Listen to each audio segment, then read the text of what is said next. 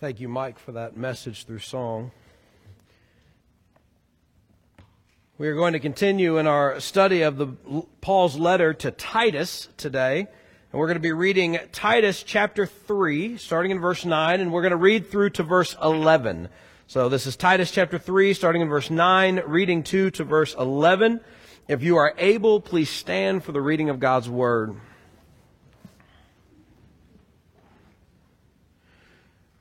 The Word of God says this, "But avoid foolish controversies and genealogies and strife and disputes about the law, for they are unprofitable and worthless. Reject a factious man after a first and a second warning, knowing that such a man is perverted and is sinning, being self-condemned." Please be seated. As we have mentioned multiple times in the service already, we have just returned back from Camp Schaefer with our youth camp, and one of the main theme of youth camp was called to be.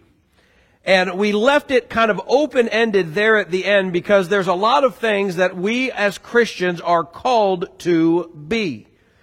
And so we talked about different things that the Bible calls us to be doing, like verbs, things that we should do. But we also talked a lot about who we are called to be, what we are called to be in the sense of we are called to be an ambassador. We are called to be a lot of things. And one of those studies took us into the Gospel of John and talked about how we are called to be a branch. And we looked at the passage where Jesus said that I am the vine and my Father is the vine dresser and that you are the branches. And we got to talking about what branches do and what their purpose is. And the main purpose of any sort of vine and branch, we talked specifically about the grape and the grapevine and the grape branch. And the main purpose of that branch is to bear fruit. And a lot of times when we think about bearing fruit, that can be kind of in the church world, kind of an ambiguous statement.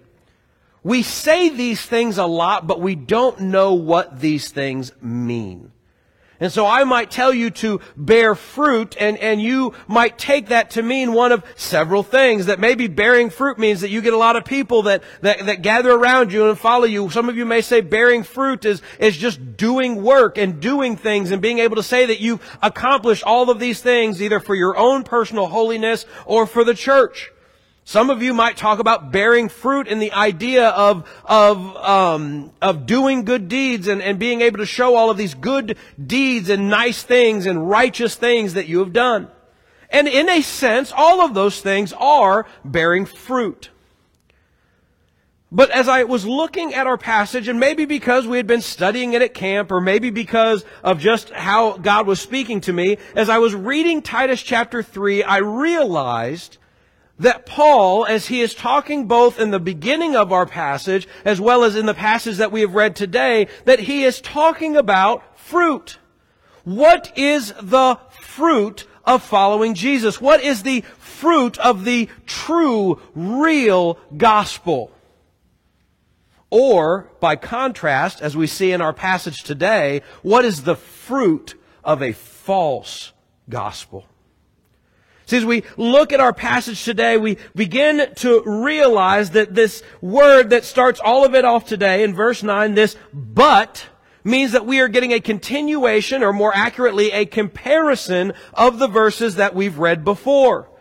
So everything that we've read, really in all of chapter 3 up to this point, is the contrast to what we are about to read. We have everything in verses 1 through 8, and then he says, "but," and begins to talk about something very different. And so the contrast that we see in our passage today is the contrast between the real gospel, the true gospel, the gospel that Paul had delivered to Titus and that people had delivered to Crete, and now Titus was there to solidify and shore up by establishing the church. But then there was this other gospel, this false gospel, that had begun to become apparent in the church of Crete and was becoming a problem. And make no mistake, both of these gospels were bearing fruit. And Paul had to identify it. Just as Jesus said in Luke chapter 6, verse 44, each tree is known by its own fruit. For men do not gather figs from thorns, nor do they pick grapes from briar bushes. And when we fast forward to the church today, we need to begin to ask the question, what fruit are we bearing? Are we bearing the fruit of the real, true gospel of Jesus Christ? Or are we bearing some other kind of fruit? Because a false gospel has either entered into our church or entered into our hearts. Let me show you as we look into the text. First off, we will notice that the true gospel builds up, that the true gospel edifies, but a false gospel divides. Begin looking at verse 9 and we see these words. It says, "But avoid foolish controversies and genealogies and strife and disputes about the law." Again, this is likely a reference to stuff we've already addressed in Titus chapter 1. There were false teachers on the island of Crete that were called Judaizers, and they were trying to tell the new believers, these Gentile new believers of Crete, that it was great that they had Jesus, but now that they had Jesus, they needed to keep the law as well. And so they needed to wear the right clothes and go through the right rituals and observe the Sabbath and eat the right food. And they were saying, like, it's good that you have Jesus, but now you need to be Jewish as well if you really want to be saved.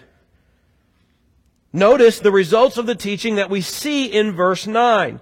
This teaching and these things that they were talking about, these foolish controversies and genealogies and conversations about the law, were leading to nothing but strife and disputes. It was creating problems within the church. Their teachings were divisive and not in any good possible way. The church in Crete was likely splitting over these controversial ideas and these conversations, with some siding with these teachers while others were siding with Paul and Titus. Now make no mistake, divisions happen within the church. Paul even goes in 1 Corinthians to say some division is a good thing because it allows for the truth to finally come out. If we get on the wrong path, if we get confused about what the Bible says and we begin to disagree, it is a call for us to dive deep into the Word, to seek out people that have understanding and knowledge, so that when divisions arise, we might ultimately find the truth, and then, Lord willing, all of us be reconciled behind that truth. However, that is not what is happening in the church in Crete. On the controversy, these people are looking for a fight. Have you ever met somebody who just loved arguing? If you have social media, you could probably safely raise your hand. I have heard a very old saying that arguing with some people is like wrestling a pig in the mud. You can only do it so long before you realize that they like it. And I will tell you flat out, I don't get into arguments on Facebook or I'm not on anything else, but on anything else anymore. And there is a reason for that, it is a waste of my time. And you guys know I have opinions. Some of you know I have too many opinions. But I have learned that putting my opinions on Facebook is not helpful. It is not edifying. So, if you or someone else in the world decides to put the stupidest, most ignorant thing on Facebook, as much as I will look at that and tut-tut and roll my eyes and maybe complain to my wife about it, who is not in the room right now, I am not going to comment on your Facebook post.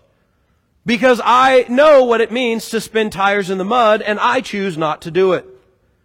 However, these people love it. They thrived on it. And they took every opportunity to go into their Bible studies and into their church gatherings for the sole purpose of creating division and hostility and arguments. And would love to argue over what he says himself are foolish controversies and genealogies that amount to nothing. We're called to be better than that. In fact, if we go back in the text and we go to the beginning, look at verse 2, and he says this. He calls the church to malign no one, but to be peaceable, gentle, and showing every consideration for all men. So instead of being this peaceable, gentle person that is thinking about the other person, thinking about their feelings, their thoughts, trying to understand why they believe what they believe and maybe why they might feel passionately about it, they choose rather to be argumentative, to create strife and disputes, to stir up hostility, and to make comments for the sole purpose of creating division. They would rather look smart or profound than loving or peaceable. And brothers and sisters, it ought not be that way with the church. Unity is important to the church. Unity was something that God cared about deeply, and unity was something that Jesus spoke of passionately before He went to the cross. This is not to say that we should be compromising in the things that we ought not compromise about. When we are talking about salvation by grace through faith, or the infallibility and the authority of the Word of God, these things we must hold true to and cannot bend towards, regardless of the culture. However, fighting just for the sake of fighting and looking for reasons to be divided and strifeful and divisive is not what God intended for us. Jesus said this in John chapter 17, "I do not ask on behalf of these alone," speaking of His disciples, "but for also those who believe in me through the word, that they may be one, even as you, Father, and are in me and I am in you, that they may also be in us, so that the world may believe that you have sent me." I will tell you, and I from experience, that there is nothing more heartbreaking than for me to get news about strife and division in some of our local churches. I often joke that if you want to know what's really going on in a church, go talk to one of our funeral homes. Because they know. Because they work with all of us and they know kind of what's going on and they hear us pastors talk. And I can tell you that on more than one occasion I have been talking with some of my friends that work in some of the funeral homes in this area, and they'll say, well, that church is really struggling. Or we hear it through the grapevine in all these different ways, and I'm not a competitive guy when it comes to church. I don't believe for 1 millisecond that if the church down the road is having trouble and having problems, that might be good for us. I don't think that way. And so if you come to me to talk bad about another pastor in our association, in our area, you will see me shut that down very quickly. In fact, usually one of the first things I say, if you start talking about a pastor in another church, especially in our station, I'll say, "Oh, I know them. They're a good friend of mine." And for the most part, that's true. Because there is no joy, there is no good thing that comes out of a church that is divided and rife with disputes and dissension and anger and hostility. And to be quite honest, more often than not, what that church is fighting about is things that don't amount to anything in the kingdom. Whether there is a guitar on stage or an organ being played does not matter to the kingdom. Whether the carpet is red or blue or some nice neutral color does not matter for the kingdom. Whether I am wearing a tie or Joe and I have hair does not matter for the kingdom. But there are things that do matter for the kingdom, and those things we should make much of. And those should be the things that we are rallying behind, not for the purpose of division, but for the purpose of unity. And people should know the church, and when they know the church, they should say, this is a place where people from all walks of life, from all different types of backgrounds and races, from all different types of socioeconomic classes, come together and love each other and encourage each other and build each other up. There is enough division in the world, amen? Let the church be a place of unity. Even if you have to sacrifice your preferences on the altar of God. Number 2, the true gospel leads to good works. The false gospel leads to worthlessness. A significant part of the beginning of our chapter, of chapter 3, is dedicated to the relationship between faith and good deeds. In fact, really, it comes off of what we read in chapter 2 and then goes on into chapter 3. There's actually a significant amount of this letter to Titus is about what should the church be doing. and talking about good deeds. Titus 3:1 says this. It says, so be ready for every good deed. Titus 3:8 says, so that those who have believed God will be careful to engage in good deeds. These things are good and profitable for men. But notice what the false teachers are said to be, how they are described. Again, back to verse 9. He says all about this genealogies and all that stuff, and he says, for they are unprofitable and worthless. Now that they could mean a couple of things. That could mean the controversies and the genealogies.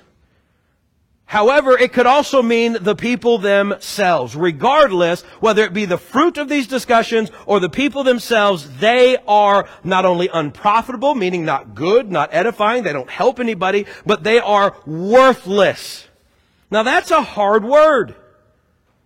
I don't think anybody here would ever in their life want to be called worthless. And everyone here would like to believe that we are made on purpose with a purpose. Amen? When we share the gospel with people, we remind them that God made them on purpose with a purpose, and for that reason He came to die for them. So then to be said that what you are doing and these people are in fact unprofitable and worthless is something that we should say, whoa. I think both the church and the world is often wondering what real Christianity looks like. What is the church supposed to actually be doing? We see what some churches are doing. We see what some churches are not doing. And I think even we sometimes, when we come together and we get into the Word, we know what we need to do and what we need to say to see a person come to know Christ, right? We know that. Hopefully you've been paying attention to the screen these last 3 years. We know that once they come to know Christ, we know they need to get baptized, and we know what that looks like. You go in the water, you get dunked. With Jason, I held him a little longer because, he was fighting me. And we get that. But then what happens when this is over? What happens the next day or the next day or the next day? What happens when you have this profound moment at church camp and you're like, I want God to do His will with my life, and then you go home? And you have to ask the question, okay, what does that look like? We ask that question. The world is looking at us and going, what do they do? I am convinced, even just by talking to people, that even though we live here in the buckle of the Bible Belt, and we're here in beautiful Kentucky, and there's like a church on every corner, and I could probably throw a rock and hit a church no matter where I am in town, there are still hundreds, if not thousands of people who drive by churches every day of their life having no idea why anybody would be a part of an organization like a church. What do they do? What are we supposed to be doing? I think Paul's answering that question in the midst of our text. He says real Christianity does what is good. That real Christianity serves other people. That real Christianity cares for people. Real Christianity shares good news with people, not just condemning them, but showing them and offering them the hope of the gospel. The real church engages the world around us with good things and shows them by how we do good to each other. That the real church does these things not because we hope that this good that we do will save us, but because we are saved and are grateful for the salvation that we've received. We could almost sum up all of it in what is the church supposed to be doing? What is real, true Christianity supposed to be doing? And the answer would be, do good. Do what is right. Do what is good. And then we put that into the context that we live. You go to work, do good at work. Work hard. Be trustworthy. Be honest. Be fair.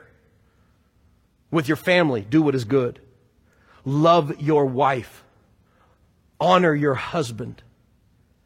Love your children. Raise them up. See to it that everyone in your household is drawing closer to the Lord as far as it depends on you.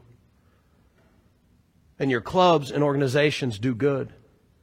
Serve others with a cheerful heart. Have the right attitude. Make other people more important than yourself. Be diligent. when you interact with strangers, whether they are serving you at a restaurant or checking you out at the grocery store. Do good.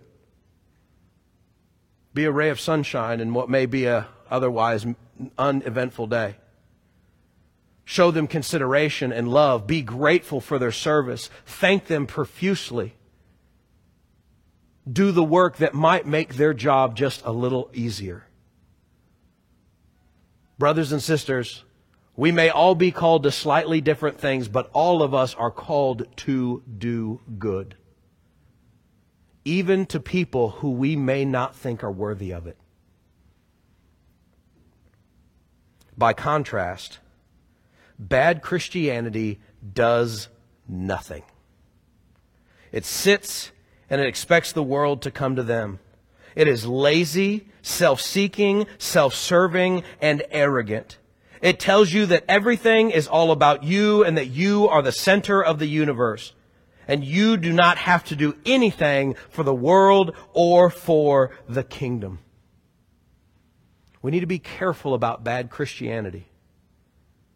Bad Christianity sits you down and tells you how wonderful you are and how you never need to change and how God is so happy that you are just here and so you can just sit there and feel good about yourself and then go on your merry way. Bad Christianity tells you that you are better than everyone else and they are unworthy of your time or your words. Bad Christianity encourages you to do nothing for the kingdom of God, but rather that the kingdom of God is here for you. Paul calls these people that live this way and promote this idea as worthless because they invalidate the good news of the gospel and they destroy the witness of Christians who are trying to do good. I was reminded of the parable of the talents and the rich ruler's response to the one slave who did nothing with the talent that he had been given. Matthew 25, starting in verse 26, we read this. But his master answered him and said, "You wicked and lazy slave. You knew that I reap where I do not sow and gather where I've scattered no seed. Then you ought to have put my money in the bank, and on my arrival I would receive my money back with interest. Therefore, take away the talent from him and give it to the one who has 10 talents. For to everyone who has, more shall be given, but to the one, and will have an abundance. But from the one who does not have, even what he does shall be taken away. Throw out the worthless slave into the outer darkness, so that there will be weeping and gnashing of teeth." Notice that line at the very end of that parable. He says, "Throw out the worthless slave." Brothers and sisters, we need to have a very serious gut check about what kind of Christianity we are following. If Paul tells us that those who are in this false Christianity, this false teachings, this false gospel, are people who are ultimately worthless. And then in a parable of Jesus' own words, he says that the one who did nothing is worthless and will be thrown out. We have to ask ourselves the question, what is our faith? Is our faith causing us to grow and leading us to obedience and causing us to further the kingdom? Or is our faith all about us, leading us to sit on our behind and be worthless? One of those faiths will save you. One of those faiths has deceived you. Number 3, the true gospel is gracious. The false gospel is condemning. As we've already mentioned, these false teachers, these Judaizers, were creating problems because of the Old Testament law. Going back to verse 9, it says that there was these disputes over the law.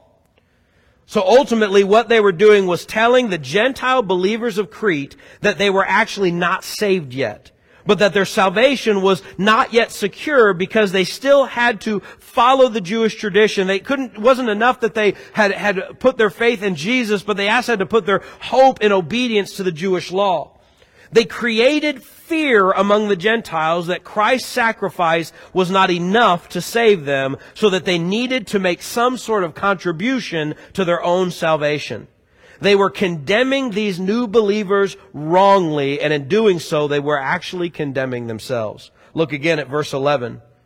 It says that these the false gospel was actually condemning them, not just the Crete believers. That they were revealing that they had not placed their hope and trust in Jesus Christ. I want to read to you again verse 11. He says this, knowing that such a man is perverted and is sinning, being self-condemned. What is ironic about all that is happening here is that these people who are condemning the Crete believers as not being saved yet were revealing that in fact they had not been saved. That they had not placed their hope and trust in Jesus, that they had not been saved by grace alone, through faith alone, in Christ alone, but rather they were hoping to make some sort of contribution to their own salvation. They wanted to go before Jesus and say, Jesus, I believed you, and I did all of these great things to get into heaven. Guys, that's not what we are called to do. What's even scarier about that is they were doing exactly what the Pharisees had been accused of doing, is they wanted to go before God and say, God, look how much better I am than them. Look how much more obedient I was than them. Look how much more right I was than them. Look how many more arguments I won on Facebook compared to them. And the reality is God does not care about the them, but He cares about whether or not you have surrendered yourself completely to Jesus Christ. In fact, when we say that these people who are presenting this false gospel was self-condemned, it revealed that they were rejecting the very words of Jesus Himself. Matthew 16 says this, if anyone wishes to come after me, he must deny himself, take up his cross and follow me. For whoever wishes to save his life will lose it, but whoever loses his life for my sake will find it. For what does it profit a man if he gains the whole world and forfeits his soul? Or what will a man give in exchange for his soul? This should be a strong warning to us that we do not put our faith in the flesh in any way, shape, or form, but we trust completely in what God has done for us. It's tempting. It is very tempting for us to want to put some confidence in our flesh, in our knowledge, in our good deeds, in our churchiness. Sometimes we even kind of want to rack up some credits with God so that maybe then after that we can kind of coast for a little while and cash out our chips slowly, and then when we kind of feel the pinch, well, then we'll start doing good things and rack up our chips for God again so that we can coast again. And that's what the Judaizers were doing. They were trusting in their work. But what God calls us to do is to trust in Him. To put our faith and our hope, to put everything in the hands of Jesus, knowing that He saved us. So we've talked about good deeds. It's kind of an interesting tension here where we say that in one sense, when we are saved and when we give our life to Jesus, that should bear fruit of doing good things. But on the flip side of that is we don't trust in those good deeds. We recognize that they are just the fruit of the reality that we've been saved. And we place our hope in nothing less than Jesus' love and righteousness. Last thing for this morning, the true gospel must be shared, and the false gospel must be rejected. This is really probably the main point of the entire passage, and maybe even the entire letter that Paul has written to Titus.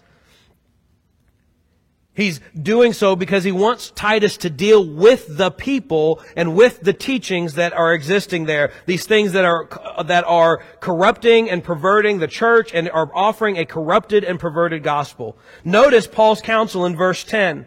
It says this, it says, reject a factious man after a first and second warning. The word factious means divisive, one who takes on and pulls people aside. He literally culls the herd and brings something to himself. I heard a story once about a church camp, since I've talked about that a few times today, about a church camp back in my home state. And one year they had a new youth minister come to the camp to help and to serve.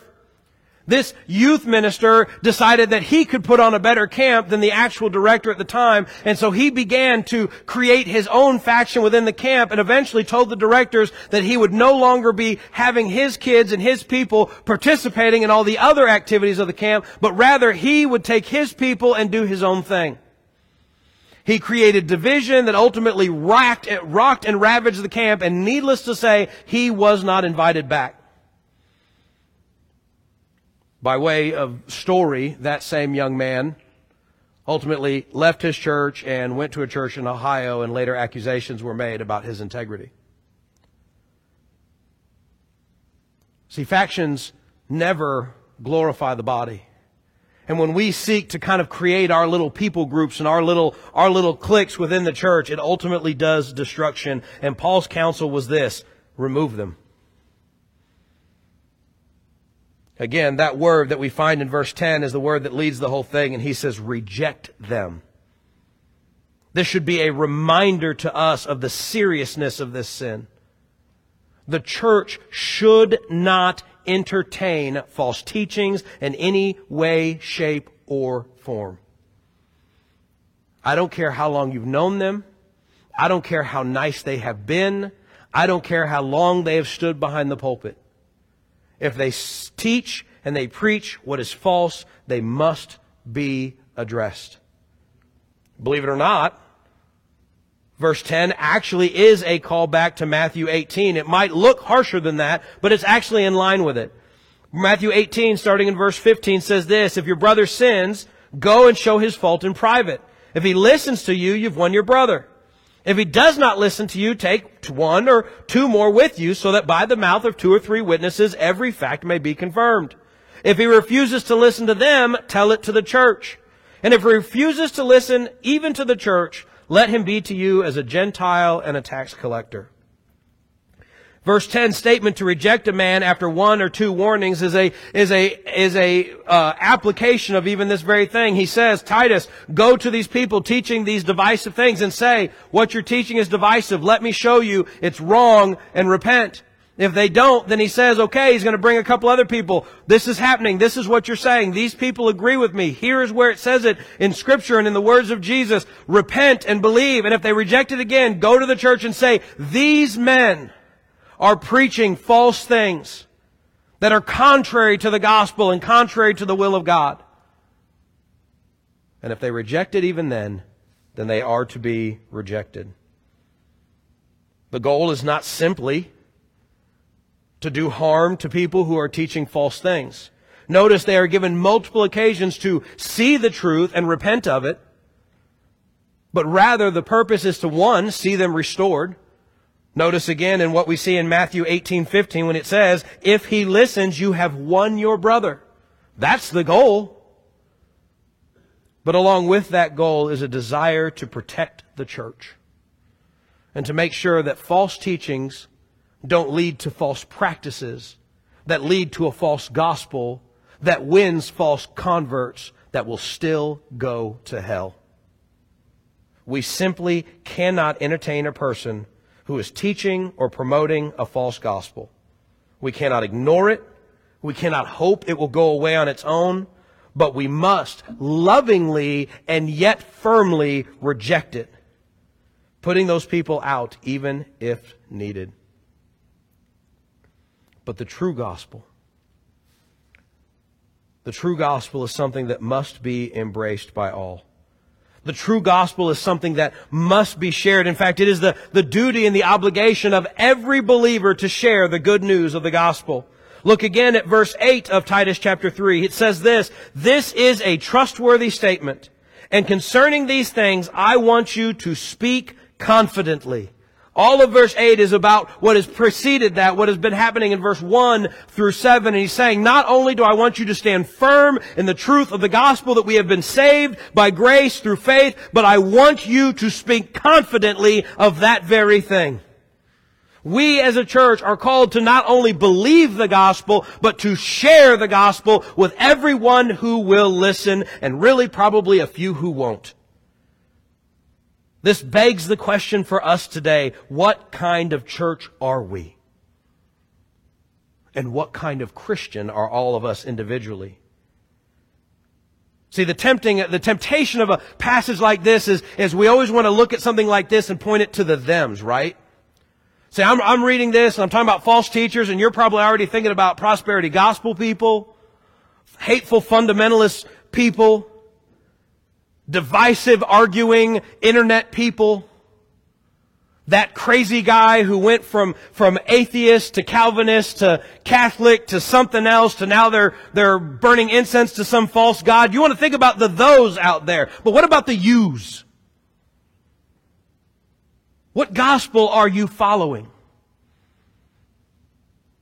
Are you following a gospel that moves you to love and good works? Are you following a gospel where your hope is completely built on the good news of the gospel of Jesus Christ? Is your faith and your gospel about something that you need to share with the nation, starting right here and going all the way to the ends of the earth?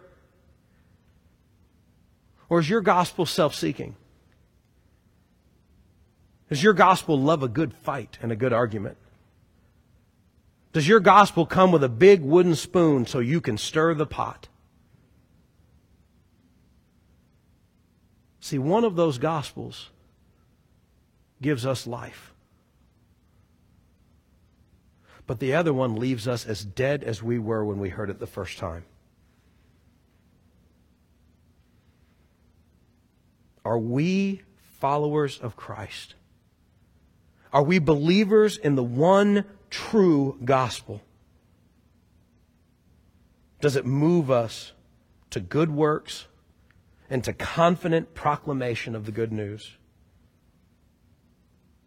If not, why not? We like to present the gospel here a certain way, and we do it a lot. And the reason we do it a lot is because we want you to confidently share it.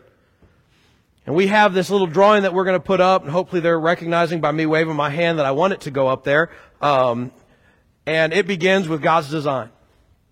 We believe, as we've talked already today, that God has made you on purpose with a purpose. I love having TVs back, everybody.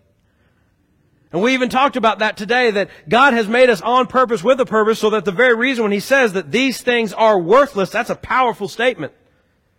Because God made you. And part of the gospel message is that God created all things, and that includes you. And if we could do things right, we'd be good. But we don't. But almost without fail, we think, hey, I know God has a design, but I think I'm going to make my own design. And so I'm going to leave God's design, and I'm going to try to create my own design and my own purpose. And that's what sin is. Sin is doing what we want to do, when we want to do it, how we want to do it. And we really don't care what God wants from us. We really don't care what God's design is. And we have a lot of technology today, and one such technology is a thing called an iPad, and it's this little flat thing, and it's really neat. And I heard a story not too long ago about a lady who got her dad, it was an older dad, an iPad for Christmas, and he had, thought they could use it to FaceTime and he could look things up on it. And one day she finally came to the house and she said, "How do you like the new iPad?" He goes, "Well, it works great." He was like, "Well, it really works great, but I'm not sure I'm using it the right way." And she goes, "Well, where is it?" And he said, "Well, it's in the kitchen." She goes, "Well, why is it in the kitchen?" She goes, "Well, I've been using it as a cutting board." Guess what happened to that iPad? It broke. See, when we use things the way they're not intended to be used, they break. My son learned that a toy, a little superhero action figure, is not supposed to be used as a hand grenade. And so when he threw it up in the air as high as he could and as far as he could, and it hit the hardwood floor, let's just say that all of its appendages went in different directions. In the same way, when we don't do what God designed us to do, we find ourselves in a place of brokenness. And brokenness is simple. I'll explain brokenness to you. Whoa. Oh, man, that was close. I about broke a guitar. Set that right over there. Too much stuff on this stage. I love it, but dang. See, brokenness is that feeling that we get when we realize we're not right. We all feel it. The Bible even says we all feel it. It says, for all have sinned and fallen short of the glory of God, which means all of us have sinned and find ourselves in a place of brokenness. When we feel like we are not who we were made to be, when we feel like we are not doing what we're supposed to be doing, when we feel like we are in a room full of people and that we still feel alone and just a little off, that's brokenness. And you probably feel that from time to time, and that is just a small reminder from God that something in your life needs to change. And most of us try to deal with our brokenness in different ways. We try to stay busy, hoping that our success and our distractions might keep us from feeling broken. We try to cover it up or numb it with drugs and alcohol or cover it up with money and activity. We try to pass our brokenness onto our children, hoping that maybe if they're not broken, then we won't be broken. But we learn that no matter how hard we try to escape brokenness on our own, we still find ourselves broken. And so we needed something outside of brokenness to deliver us from our brokenness, and that's what the gospel is. And the gospel that Paul is speaking so passionately about in the 3rd chapter of Titus is the good news that God so loved the world that He gave His one and only Son. And that Jesus came and He lived a perfect life, not to show us that we could do it, but rather because we couldn't. He lived a perfect life to die on the cross for our sins, and He rose from the grave 3 days later. And in doing all those things, He took our sin and our shame and our guilt. He took all of that with Him to the cross. And upon His resurrection, He gave to us freely new life in Him. Now you may say, well, how do I receive this gift? Because like all gifts, you have to receive it.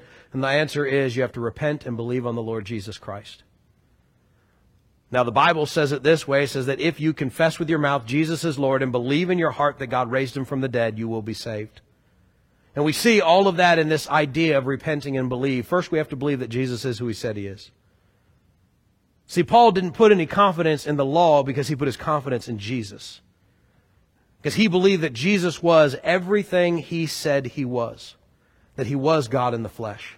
That He did live a perfect life. That He did die on the cross for His sins. That He did rise from the grave and that He was still alive. And it was easy for Paul to believe that because he saw it face to face. Now for us, we have what Paul saw face to face. Because he wrote it down for us. And he's calling us to believe all those things about Jesus. And in believing that we might turn from our sin and make Jesus Christ our Lord and Master. And that's what the word repent means. Notice how that arrow of sin is pointing one way and the arrow for repent is turning another. That's what it means to repent.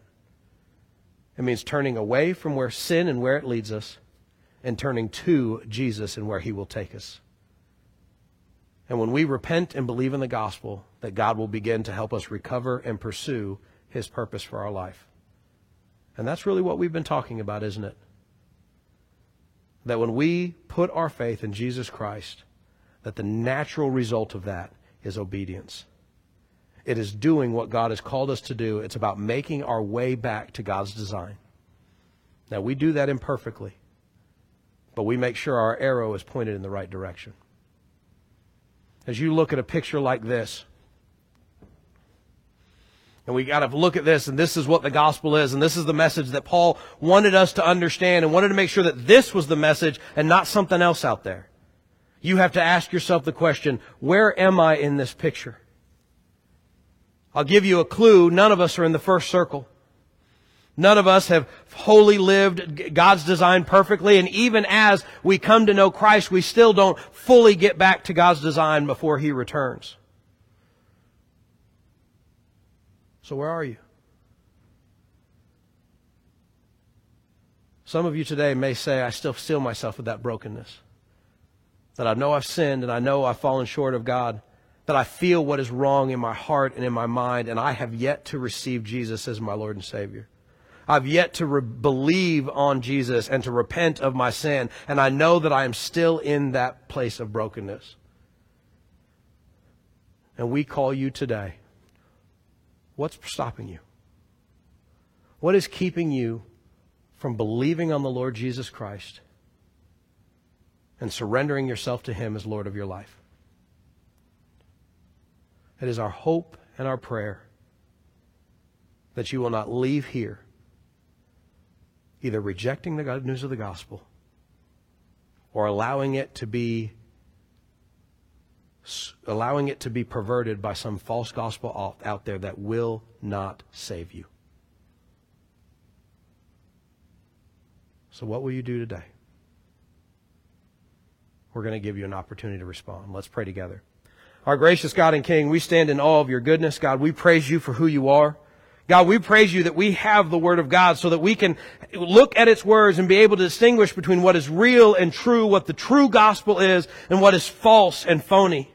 God, I praise you that even in these days where I know that Paul and Titus must have been frustrated by the controversy and saddened by the division, Lord, that you were using that for your glory so that a church in Kentucky thousands of years later would be able to open up the Word and recognize what the true gospel is versus the false gospel.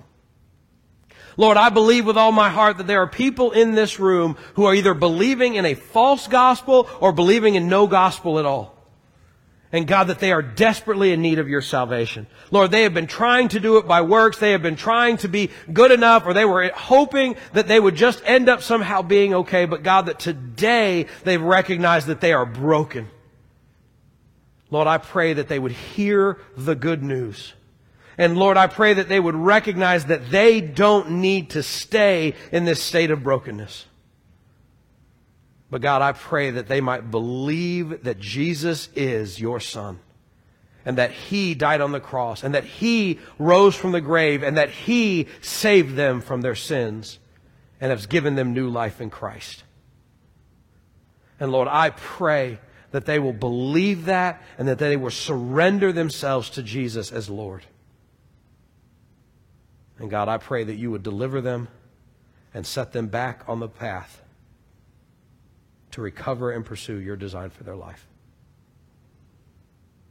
Lord, I pray that you would protect all of us from false gospels out there and false beliefs that do not save and do not lead people to true salvation. God, may we trust in you, and may our trust lead to lives lived for you. God, we ask these things in Jesus' precious name. Amen.